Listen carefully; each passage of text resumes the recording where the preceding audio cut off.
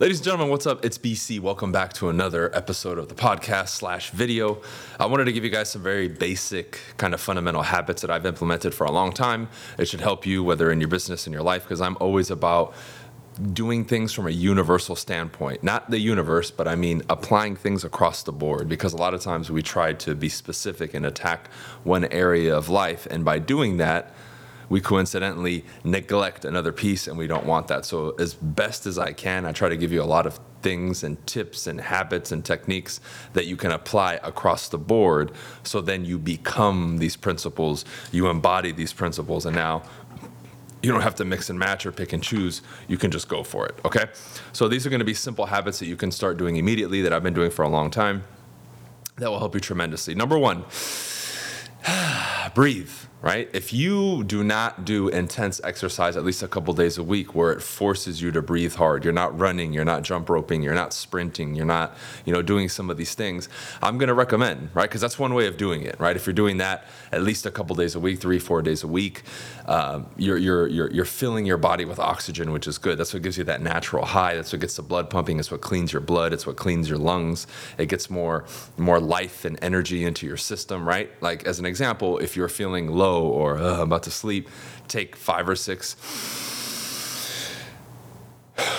deep breaths like that, and you'll notice 30 seconds later, all of a sudden, you're way more alert. It was because you're feeding oxygen to your system.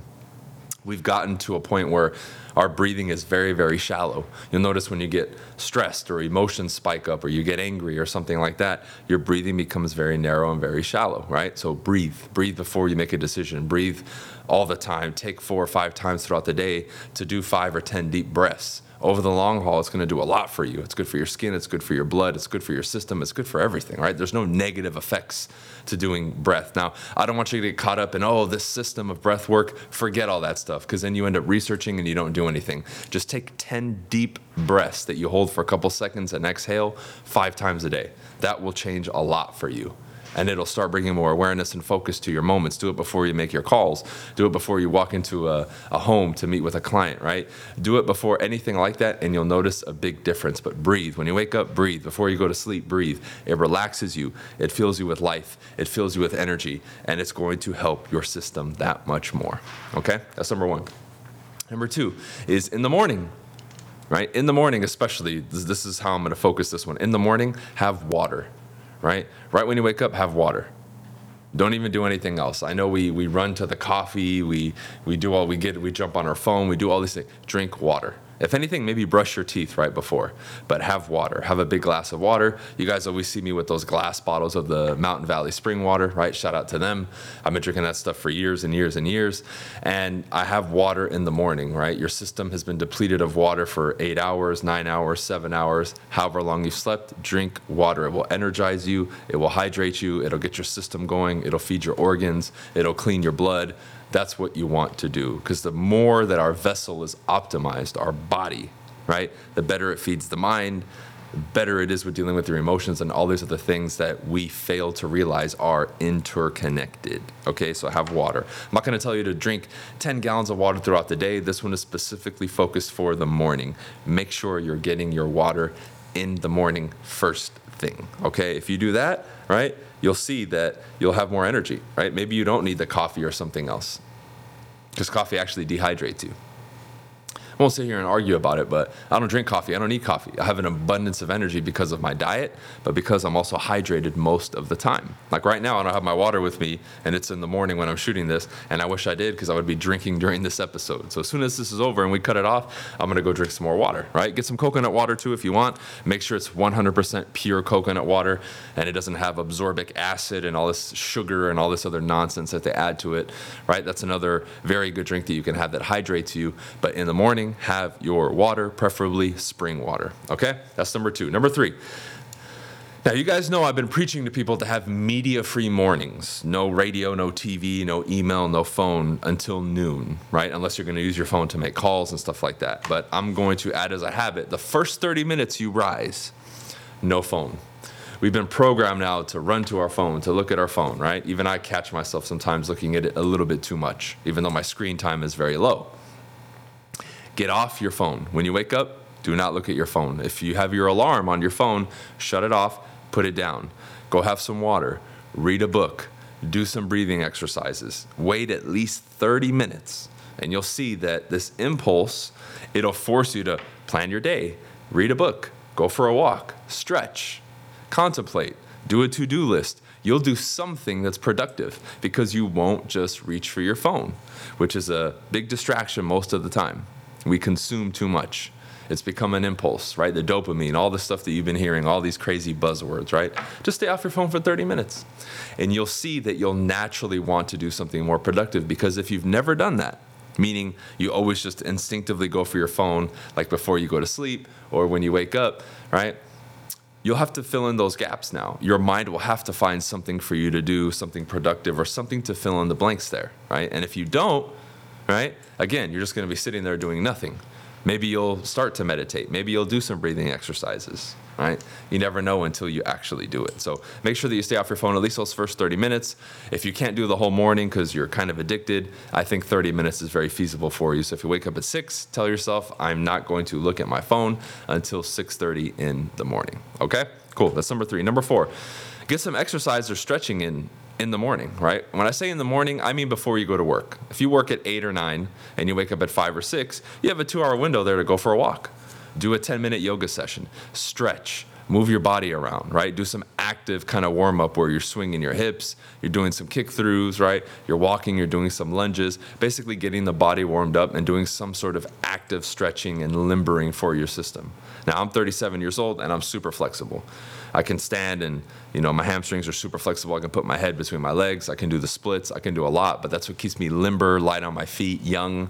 I'm 37, but I move like I'm 21, right? That's because I do these things. It's not because I'm special. But we find that we're very sedentary. We sit too much, right? We don't walk. We don't move. What you don't use, you will lose. What you don't use, you will lose. Stay limber, stay active, work on the muscles around the back and the core and the legs, and you'll see that you'll stand up straighter. You'll feel better. You have more energy. You have more range of motion in your body. Your muscles won't atrophy. Your joints won't get stiff. You'll push out a lot of inflammation. And combined with the breathing and the water, now your system is going to operate very, very efficiently, which is what you want ultimately, right? If we can do that, we're starting to push a little bit now into optimization of how the human being can function, right? And all these things, without a doubt, will have a benefit towards your mental, towards your emotional state. Because even diet, I'm not going to focus on specifically in this video, but the moment I shifted my diet, I immediately had a better control of my emotions. I immediately had a very large boost in energy levels, and not only that, sustained energy levels throughout the day, right? So these are all interconnected and very important, all right? So that was number 4. Number 5, you need to start drinking more tea. Now, when I say tea, I don't mean in the little packets from the market. That's dead. That has 0 to very little nutrition. I'm talking about buying the roots and the leaves that are raw and boiling those for 10 or 15 minutes, letting it steep, and then pouring out your tea. We as a population are extremely anemic. Now, we're deficient in most minerals, 102 minerals that the body needs, right? Things like sea moss get you a vast majority of that, but I'm not talking about that right now. I'm talking about tea. Have tea once, twice, 3 times a day. Get some of these roots like burdock root, right? Sarsaparilla, I don't know how to say that in English, sarsaparilla, right? All these, elderberry, all of these roots and berries and leaves that if you get them, and they're not expensive, and you can find them in most markets, right? Or you can find them online for relatively cheap now because of e-commerce, right?